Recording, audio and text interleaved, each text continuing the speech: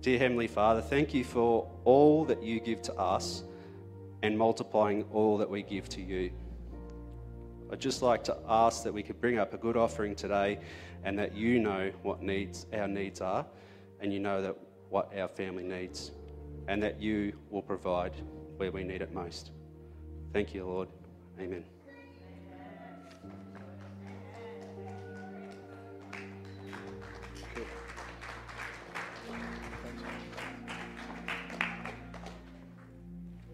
So as the ushers are doing what they need to do, Chris, thanks for your testimony. There's a reality when it comes to giving that until you actually put yourself in a place of faith, you don't see how God can provide. So often, a giving testimony like that, to some that have not lived on that side of the faith line, it can sometimes feel like a cash grab. But I just want to say that it's like prayer. If you pray, there's a blessing that comes from praying. If you don't pray, you're still saved, yeah? But the blessing that comes from praying, you'll never experience it. If you don't pray out loud in a prayer meeting, that's okay. Frustrating to me, but that's okay. You're still saved. But the blessing that comes from praying out loud, you'll never receive. When it comes to praying for someone who's sick, you'll never see God heal someone when they're sick until you pray for someone that is sick. So unless you pray, if you don't pray for people that are sick, that's okay. You're still saved. You'll just never see the blessing that comes with it. And in the same breath, you may not give, you may not believe in tithing. Mel and I tithe on our gross, yeah? And we go over and above that, yeah? We've just trusted God for that. But until you actually place yourself in a position to do that, if you don't, that's okay. You're still saved, but you'll never experience the blessing that comes from that. And then you've got the scripture that says, in the meter, in the manner that you give, so shall it be given unto you. Yeah? So you'll experience the extent of what you're willing to sow. Yeah? So I love testimonies like that. Thank you. Because sometimes, particularly in today's day and age, they can be really few and far between. So isn't it funny that it's the one area that God really tests us and challenges us in when it comes to giving? Yeah. So I'll throw that out there. Man, you just might surprise yourself at what God does and what we keep saying to our son Samuel, that he's far better off with the 90 or less % that he has left after he works and giving his 10+% at the beginning than what he is holding on to the 100. Because I don't know how God does it. This is where it's supernatural. But he seems to take the 90 and he just, I don't know, he just makes it work. Like feeding the 5,000. How did he feed the 5,000? I got no idea how he did that. Like seriously. Like today we'd be worried. Imagine all the hands on the bread and the food. Oh, yucky. They didn't have latex gloves. Anyway, we'll get into a message, hey? That would be a good place to start, I reckon. Thank you, Chris. I really do appreciate that. I want to keep talking about new beginnings. I've been looking at the book of Mark since the beginning of the year. And today I want to continue. But where I want to go is the fact that new beginnings require people to begin helping. Yeah? Very much so. They require each and every one of us to be a active part of the family. Yeah, and to get alongside others for their new beginnings to really take root and take hold and to grow. So that's where I want to go. So I'm going to jump into Mark chapter 2. We don't push this here very often, but I will encourage each and every one of you, have a Bible, get a Bible. If you've got one at home, that's awesome. Bring one to church. Make sure it's on your phone.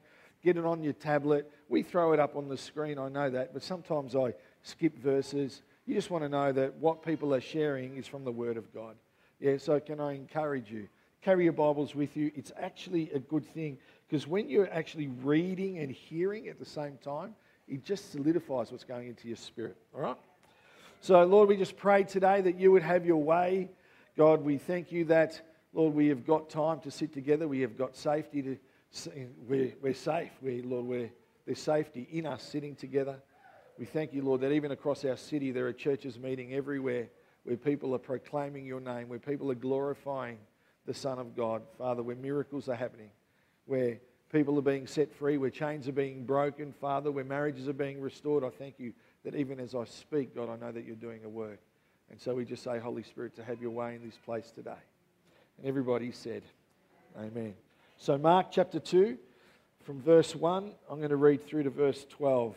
A few days later, when Jesus entered Capernaum, the people heard that he had come home.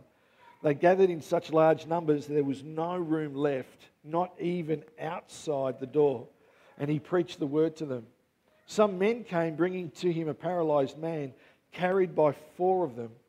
Since they could not get to Jesus because of the crowd, they made an opening in the roof above Jesus by digging through it and then lowered the mat the man was lying on. When Jesus saw their faith, he said to the paralyzed man, "Son, your sins are forgiven." Now some teachers of the law were sitting there thinking to themselves, "Why does this fellow talk like that? He's blaspheming. Who can forgive sins but God alone?" Verse 8, immediately Jesus knew in his spirit that this was what they were thinking in their hearts. And he said to them, "Why are you thinking these things?" I just want to pause for a second. He knew what they were thinking in their hearts. Just think about that for a minute. That means he knows right now what you and I are thinking in your hearts. So for those of you that are thinking about lunch and how long I'm going to preach today, right? He knows what you're thinking in your hearts. That's what I'll give you a moment to repent. No, I'm joking. All right, verse 9. Which is easier, he goes on, to say to this paralyzed man, "Your sins are forgiven," or to say, "Get up, take your mat and walk"? But I want you to know that the Son of Man has authority on earth to forgive sins. So he said to the man, "I tell you, get up, take your mat and go home." He got up, took his mat, and he walked out in full view of them all. This amazed everyone, and they praised God, saying, "We have never seen anything like this." Malcolm, I just grabbed my bottle of water.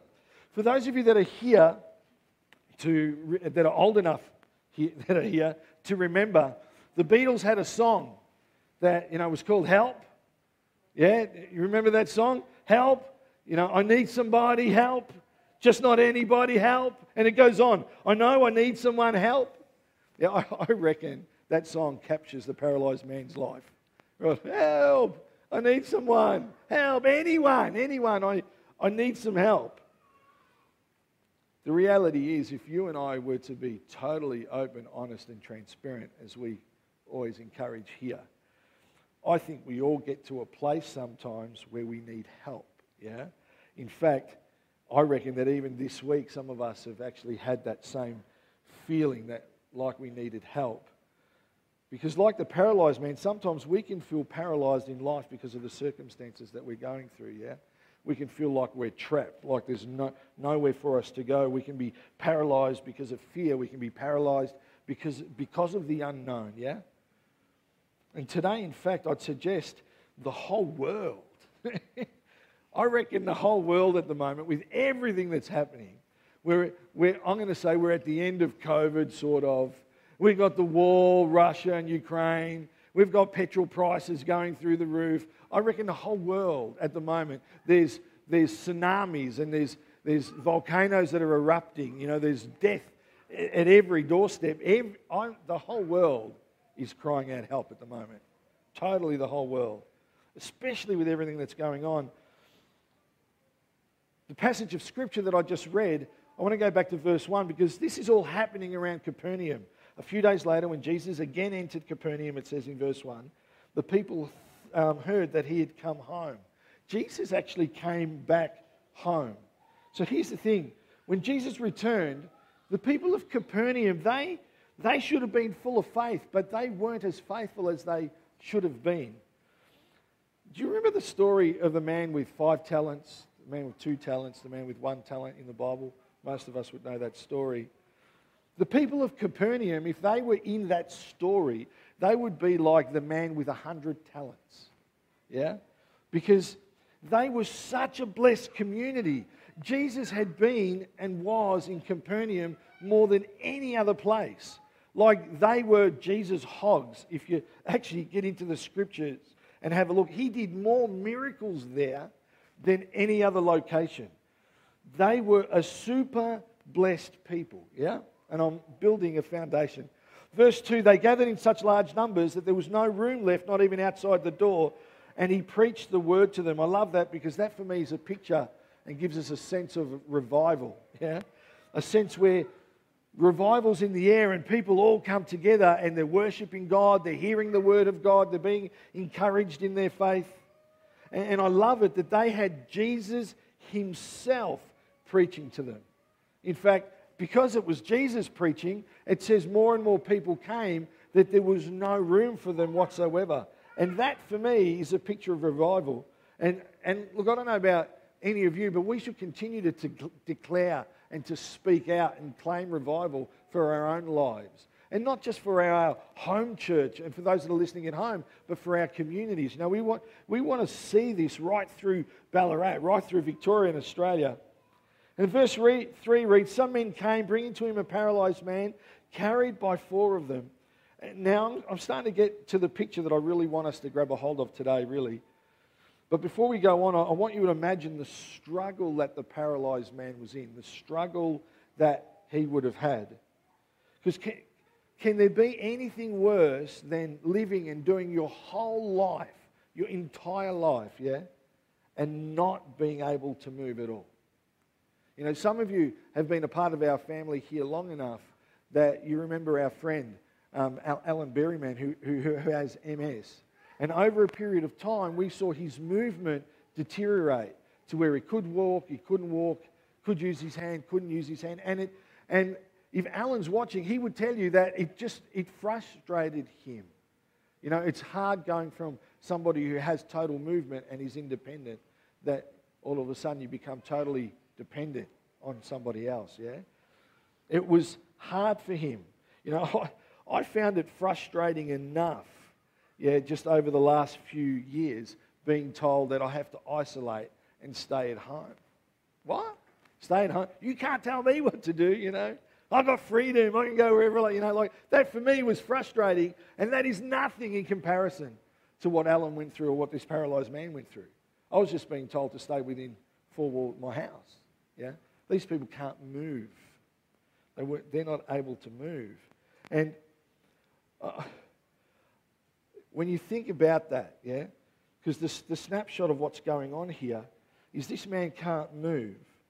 And so what happens is his friends decide that they want to bring him to Jesus. They want to bring him along. Because verse 3 says, some men came bringing to him a paralysed man carried by the 4 of them. Carried by the 4 of them. You know, this passage is about these 4 people that are full of faith that want to help their friend. They couldn't get to Jesus because of the crowd. You know, imagine going to church and not being able to get in. You know, I mean, I get frustrated in a McDonald's drive-through when there's more than 2 cars. The other day, the boys wanted to go. I picked up Samuel from work. As I got to Macca's, there was about 7 cars in the drive-through. Go, sorry, Sam, we're not stopping. Let's keep going, right?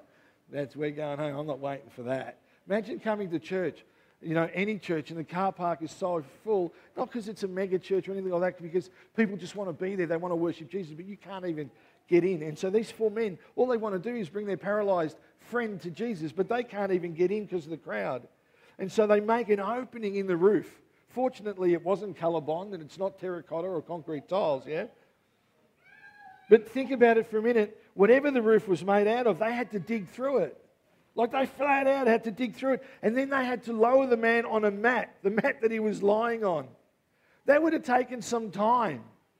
That flat out would have taken some time. Verse 4 says, since they couldn't get him to Jesus because of the crowd, they made an opening in the roof above Jesus by digging through it. And then they lowered the mat the man was lying on. Think about it for a minute. These guys are carrying this mat. It's a homemade stretcher. It would have been floppy. Like seriously. And he's paralysed, so he's a dead weight. There's no, you know, it's not like he's dead and stiff and it's really easy for 4 people to carry him. He's all over the place, yeah? Like he would have been so hard, so unstable. And then they've got to take him up onto the roof. I can imagine, they would have been huffing and puffing by the time they got on top of the roof. I reckon they would have been flat out stuffed by the time they just got to the crowd. Samuel wanted to have a kick yesterday of football. I didn't want to have a kick of football. I wanted to take my wife out to a cafe and sit and have a coffee. That is me exerting energy, yeah? But instead I went and had a kick with him. Needless to say that by the end of the kick, by the time we got home, I may not have been physically huffing and puffing, but I was out of it. I fell asleep on the couch. On and off, my head kept dropping. I was supposed to cook a barbecue, and I said to Mel, I can't do it. I can't do it. She goes, why not? I can't do it. I'm so tired from kicking the ball with my son. There was even one time that I tried to run for the ball while he was going for the ball, and I started laughing in the hope that he would stop and turn around and I could get past him. And all I heard was him saying, did someone let the Joker out of Arkham Asylum? That, like if you know it, because I was going, hoping he would stop because I just couldn't do it. I was huffing and puffing, and here's these four men. They're carrying this guy on a mat that's like jelly, a dead weight, and they've got to climb up onto a roof. They would have been absolutely stuffed. And what do? They persevere anyway. Even though the crowd blocks them, they persevere anyway, and they climb up. And up on the roof they go, and all to get their mate, their friend, this person to Jesus, yeah? And the roof couldn't have been easy. It would have been slippery. It would have been slow going. They could have dropped the guy off the mat. Could you imagine? I don't think they had a pulley system with 4 ropes. Could you imagine if they were carrying the man up the roof and all of a sudden one goes, oh, hold on, and poof, they drop him. Oh, well, I wonder if Jesus can raise the dead. What would have happened? Look, it would have been hard for them to get up there. It would have been risky, and yet they're still carrying their paralyzed friend. And then they finally get up there and they make an opening, a man-sized opening. So they break down the roof to get the man to Jesus. So I don't know about you, but you've got to be able to imagine what's happening down below. We're all in church and we're listening to Jesus, and now all this stuff just starts. Who knows how long it took them to dig through that roof, a man-sized hole. All this stuff starts falling on our heads. If that was me, I would have thought it was a huntsman. Man, I would have been out of here. See you later. And this stuff keeps falling like snow. Yet there's no mention that anyone bothered saying a word. When all of this was happening, it would have been a total disruption. But no one complains. And I guess when there's a real need in our midst, we don't notice anything else. When there's a real need being presented from the roof, anything that might disrupt or distract us, I think, falls by the wayside. And then they lower the man. They, like a lifeboat, they lower the man. And the Bible says that Jesus saw their faith. He saw their faith. He saw their faith in their action. Yeah? He saw their faith. Jesus looks up. Imagine, he looks up and there's this big hole. And then he sees these 4 hairy men, yeah?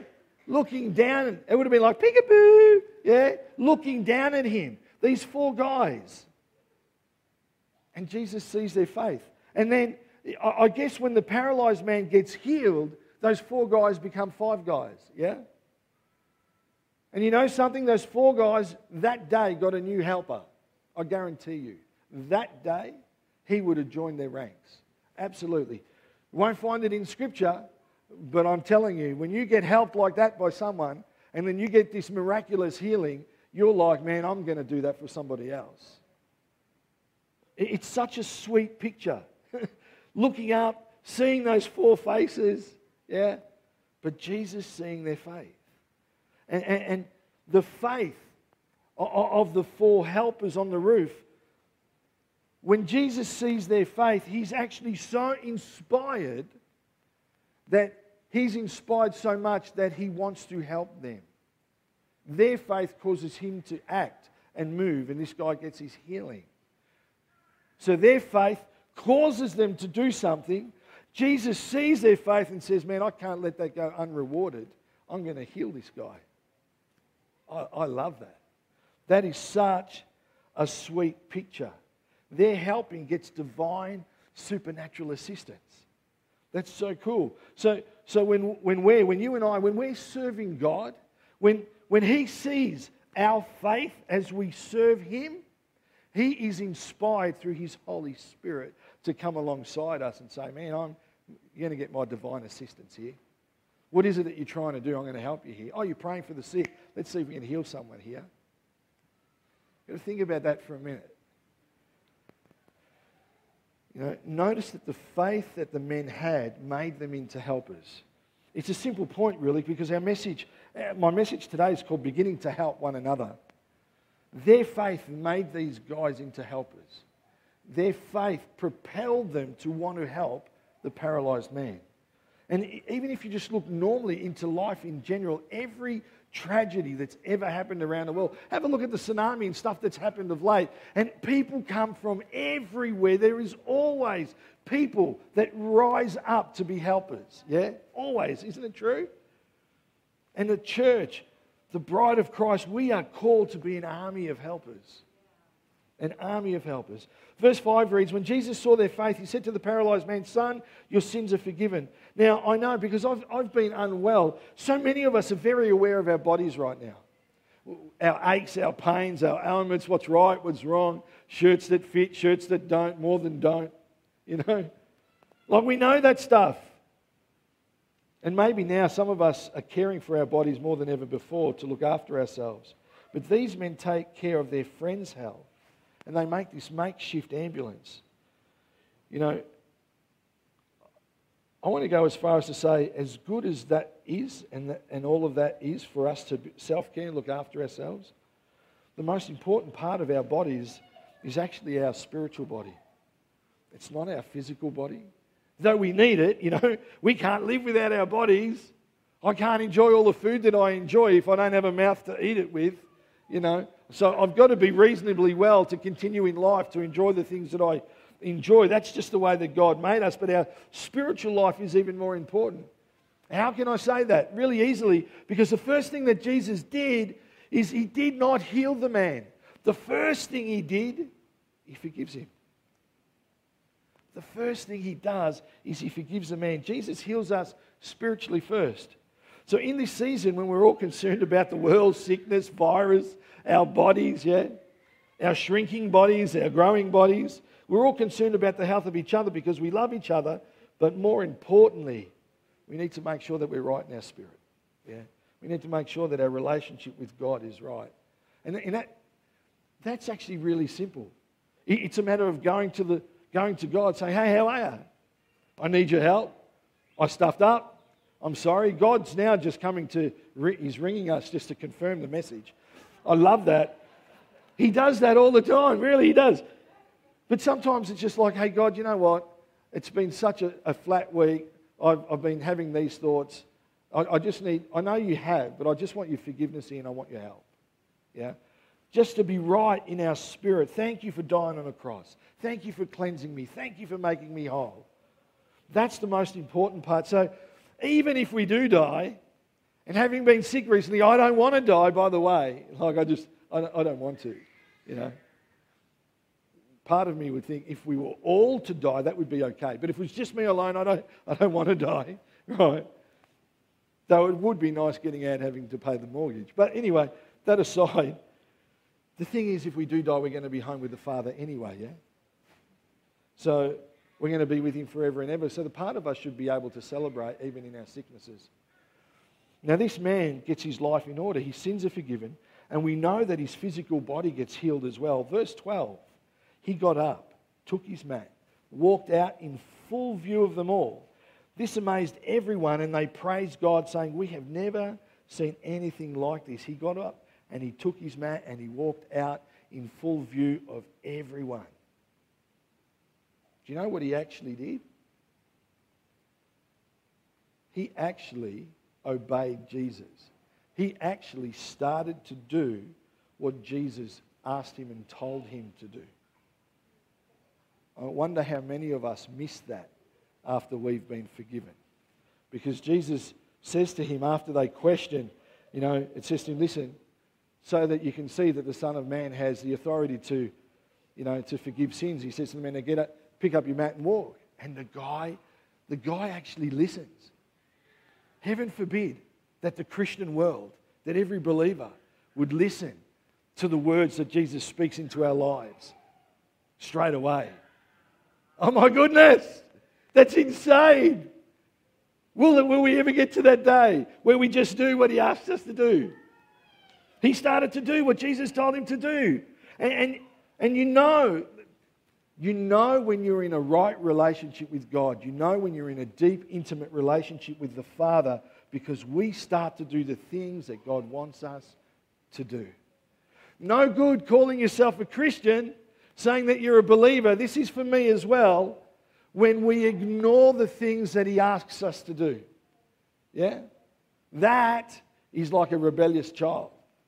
That is like saying, Samuel, Nath, can you take out the trash? Now let's face it, they're going to argue, but they're going to do it. Yeah? But if it got to a point where they never ever did it, please don't call yourself my son if you can't even listen to a single thing that I say. I know that's very extreme. Yeah? But why would we call ourselves sons and daughters of God if we can't do the things that he's asked us to do? Yeah? So this man is miraculously healed. It's a great story, really, because what's great about it is that Mark takes us into the innermost thoughts of Jesus himself. There are 3 verses that are just wonderful verses from verse 6. And it's where he describes the interaction with the scribes of the day. Yeah?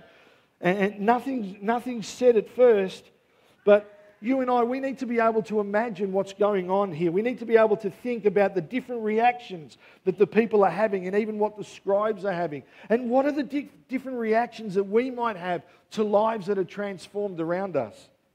See, these 4 men help, and the 5th man, the paralyzed man, his life then gets totally transformed. And this is amazing because it takes place in front of people. But how do they react? And how do we react to that? How do you and I react when just one soul around us has their life transformed? Are we celebrating? Are we happy? Are we jealous? Are we sad? Are we frustrated? Are we, what about me?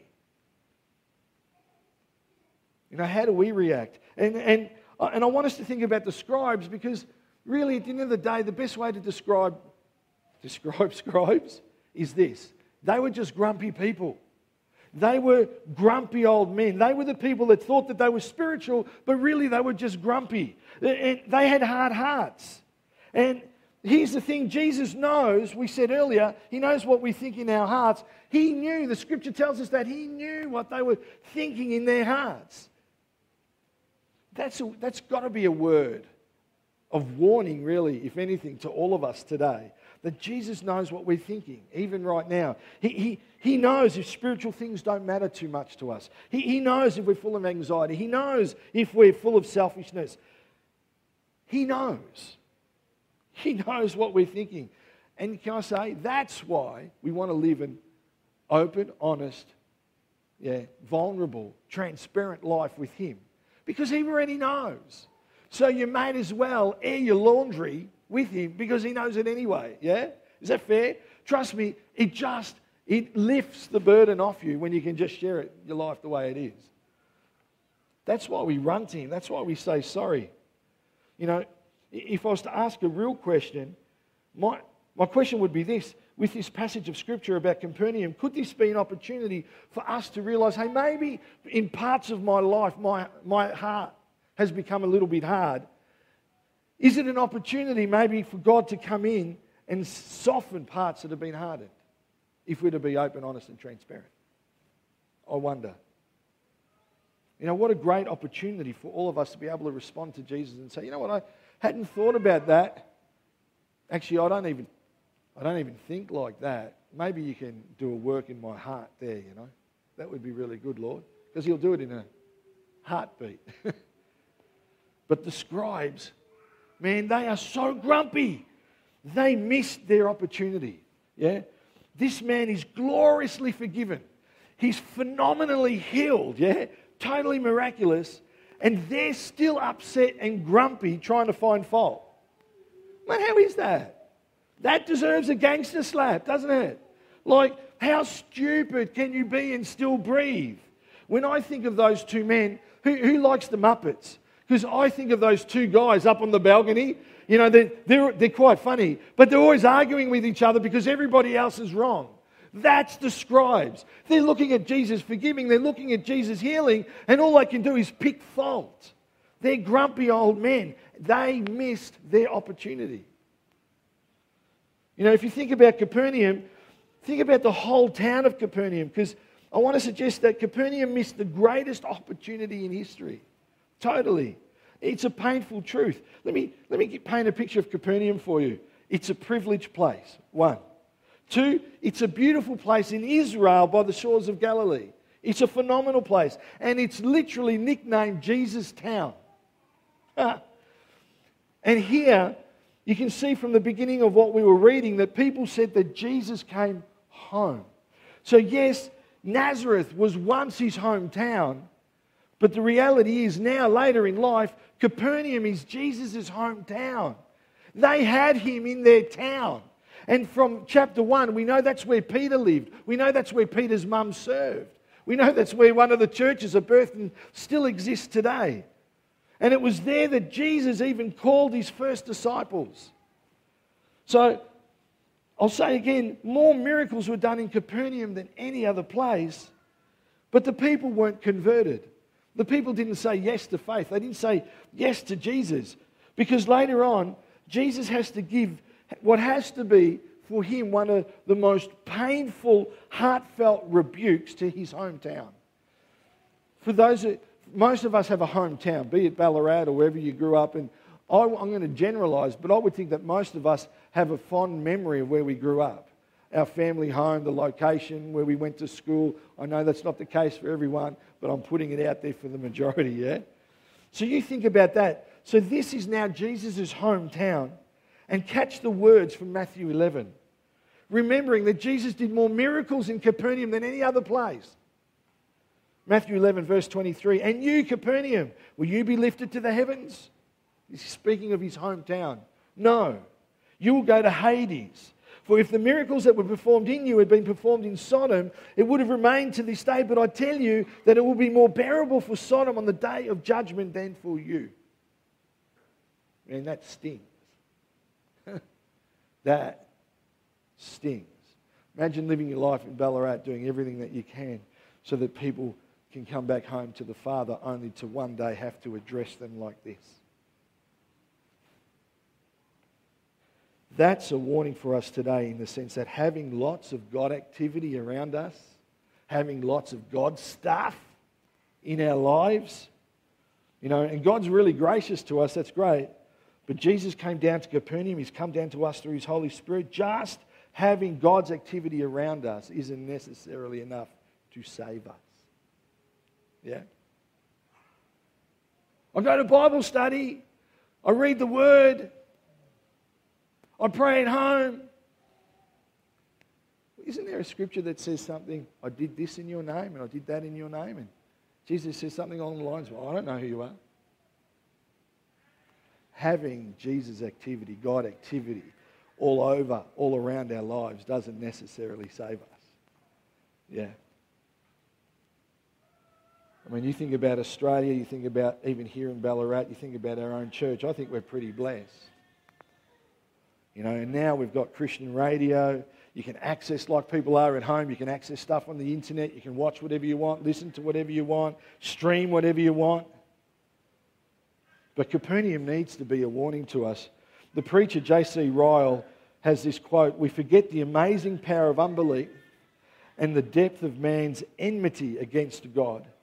We forget that the Capernaunites heard the most faultless preaching.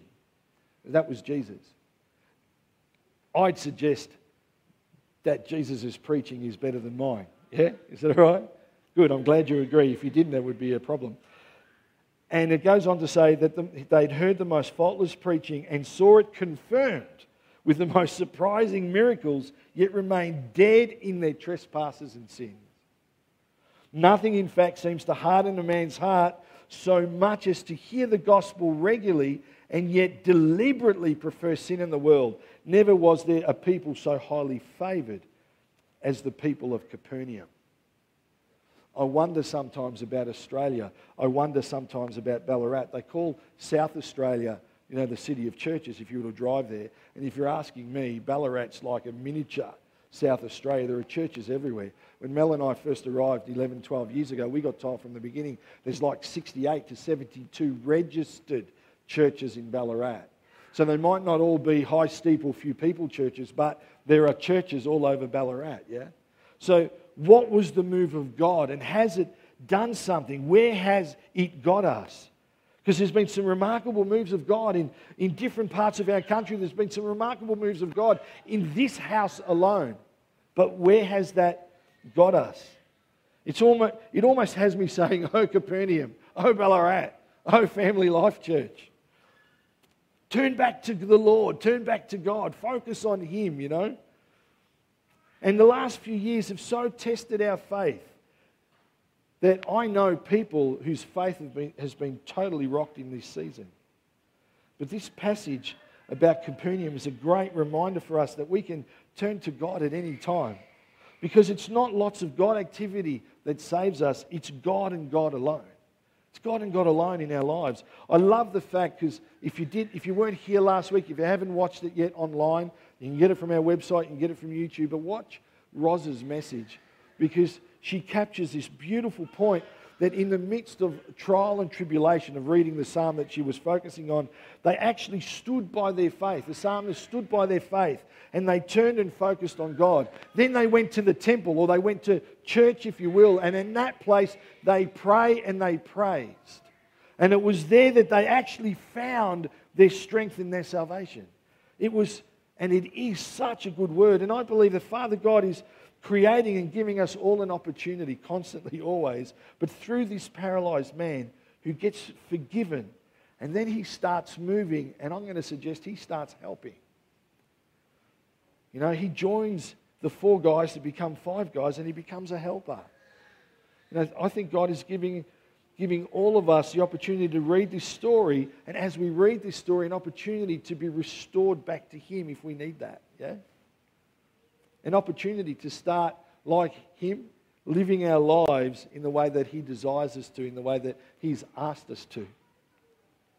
I see that all the time when I look here at Family Life Church, the way that people are loving each other. We see it. I see it in the ladies' group, in the morning when they gather together, the way that people break up into groups, and you hear of different people catching up with different people. That's family. That's how it works. That's how helping each other works. And none of us should be sitting in any church where we don't know someone. None of us should be sitting in any church where someone hasn't befriended us. None of us should be sitting in any church where someone hasn't come alongside us to try to help us. Because in fact, there was 4 men that carried the paralyzed man, 4. So maybe we don't need just one. Maybe, when you see someone, I can see so-and-so speaking to so-and-so, they're okay, I know they're catching up with them. No, maybe he needs a second person. Maybe he needs a third person. Maybe he needs a 4th person, because otherwise that person that's paralyzed somewhere in their spirit might get dropped. Maybe our faith should propel us to help those that are around us. Maybe then we'd never hear stories of people leaving church because though they were connected, they had no friends. This has to be totally mentioned. These 4 guys, they're caring friends. They didn't care what others thought. They didn't care when they hit the crowd. They climbed up on a house. Could you imagine if you came to my house and you stuck a ladder against the wall and climbed onto the roof? Man, I'm telling you, West Footscray would come back really quickly. Vocabulary that I thought I'd buried would come back very quickly. A level of volume that my wife has forgotten about that still gives her nightmares from when we were first married would come back in all its glory if you were climbing up on my roof. If you're not up there to wash the solar panels, then beep, beep, beep, beep, down please, These guys, they didn't care what people thought. And not only did they not care, then they tear apart the roof. They pull it apart. That's insane. There's no mention here that they're going back to fix it. I hope they did. Like, seriously, they didn't care what people thought. Their care had no ceiling, pardon the pun. It had no limits. No limits in their love. And now, because of what they did, we're in the year 2022. We're like 2,000 years later, and we're still talking about them. They are remembered forever because they cared so much about their friend that they wanted to get him in front of Jesus. You know, this is a time where true helpers lead the way. This is a time where the leaders of the church are those that are helping. And it doesn't have to be in the four walls, but like a conversation I'm having on social media, which I often do, it starts somewhere. You know, I've got to plant my plants somewhere before they give me fruit that we can enjoy on the table or give to our friends. It starts somewhere. You know, new beginnings need you and I to start helping. New beginnings need you and I to begin helping. You know, the man himself was an obedient man. Jesus asked him to get up, and he got up. He didn't question it. He was forgiven. He could have said, I've got my ticket to heaven now. I don't have to do anything. I'm just going to lay here for the rest of my life. I wonder how many people are still laying on their stretchers in churches forgiven, that have never picked up their mats to walk and to help. As soon as he's forgiven, he rises up to all that Jesus has called him to do. As soon as we get forgiven, that's the time for us to rise up. You know, the paralyzed man, he's the one that couldn't move. But now there's a picture of one happy man, because this paralyzed man begins to move. The point in that, being paralysis, that's not the end of our story. When we're going through circumstances and we feel stuck and we feel trapped, can I ask everyone to stand, please? Because I want to finish with this. And we feel like there's nowhere left to go. There's nothing left to do. This is helpless. I feel hopeless. When we're in that place of paralysis in our bodies and in our spirit, I want to say this, and I'm speaking it to someone. Paralysis is not the end of the story. But it is an opportunity for you to rise up. It's an opportunity for me to rise up. It's an opportunity for us as a church to rise up. It's an opportunity, and I'm believing, for our community to rise up. Going through difficult circumstances doesn't have to leave us on a mat, particularly when there are people of faith around us that care enough to get us before Jesus, yeah? So when people approach you and they want to help you, they're not sticking their nose into your life. They just care about your spirit enough that they want to see you forgiven, they want to see you made whole, they want to see you be part of the family, yeah? When my kids come to our place for Christmas and Easter lunches and dinners, they don't just come and share what we're the feast that we're putting on. They all have a part to play. They all now have to bring something. They're all now sharing. They're all now helping. Yeah? And that's how it works in a family. That's how it works here at Family Life Church. He got up, he took his mat, he walked out in full view of them all. This amazed everyone, and they praised God, saying, "We have never seen anything like this." He was completely transformed, and I'm sure that he's totally grateful for the 4 guys that helped him and took him to Jesus. But I'll say this, when our faith motivates you and I to be helpers, when our faith places us in a position where we care so much that we don't care what other people think to ensure that others get in front of Jesus, when our faith puts us in a place where Jesus looks to us and sees our faith, that he's so inspired then to come in and to step in and to help divinely with whatever it is that we're doing, people will look to us and say, we have never seen anything like this before. Yeah. So this is what I'm going to do. I'm going to pray for us all, because I want us all to be part of a move of God where people look to us and say, I have never seen anything like this before. Yeah. Man, that's insane. I've never seen anything like this before. So wherever you are, if you're close enough to someone, place your hand on their shoulder. Make sure it's okay with them. Don't freak them out. If someone's alone, please move over to them. I've got a friend's church that has a saying that no one stands alone. It should go further than that. It should be that no one has no friends. No one has no one that loves them. It should go a lot further. So, Malcolm, I can see you out there. Is there anyone in the foyer that needs someone to stand next to them? Because I can see there are people in the foyer. I'm not leaving anyone out. If anyone's hiding in the foyer, you've been found. If you're at home, place your hand on the person next to you. If you're at home alone, just do that. And let's just pray for each other. Let's believe and pray that God will stir up a faith in us that will propel us to help those that are around us, that we will not care what people think, but instead we will just want to see people forgiven, made whole, and the family growing from 4 guys to 5 guys, so to speak, in Jesus' name. So, Father, I do thank you, God, for this opportunity. Father, we thank you for your word. Father, we thank you for your goodness. We thank you just for the way that you teach us. And God, I pray that this day, Lord, we would learn from the paralyzed man, God, the way that we should act when we're forgiven, the way that we should act, God, when we're totally made whole. I thank you for the 4 guys. I thank you for their example. God, may we be like them, Lord, full of faith, so full of faith that, God, you saw their faith. And Lord, may Capernaum be an example to us to not be like that. Not just to think that the things of God around us are enough, but Lord, that we would go further and we would allow our faith to motivate us and to bless others. So we thank you for this day. We thank you for the opportunity of being a blessing. We thank you for the blessing for those that are around us, for those that have been brought to church or the gospel shared by somebody else. We thank you for their commitment and we thank you for their faith.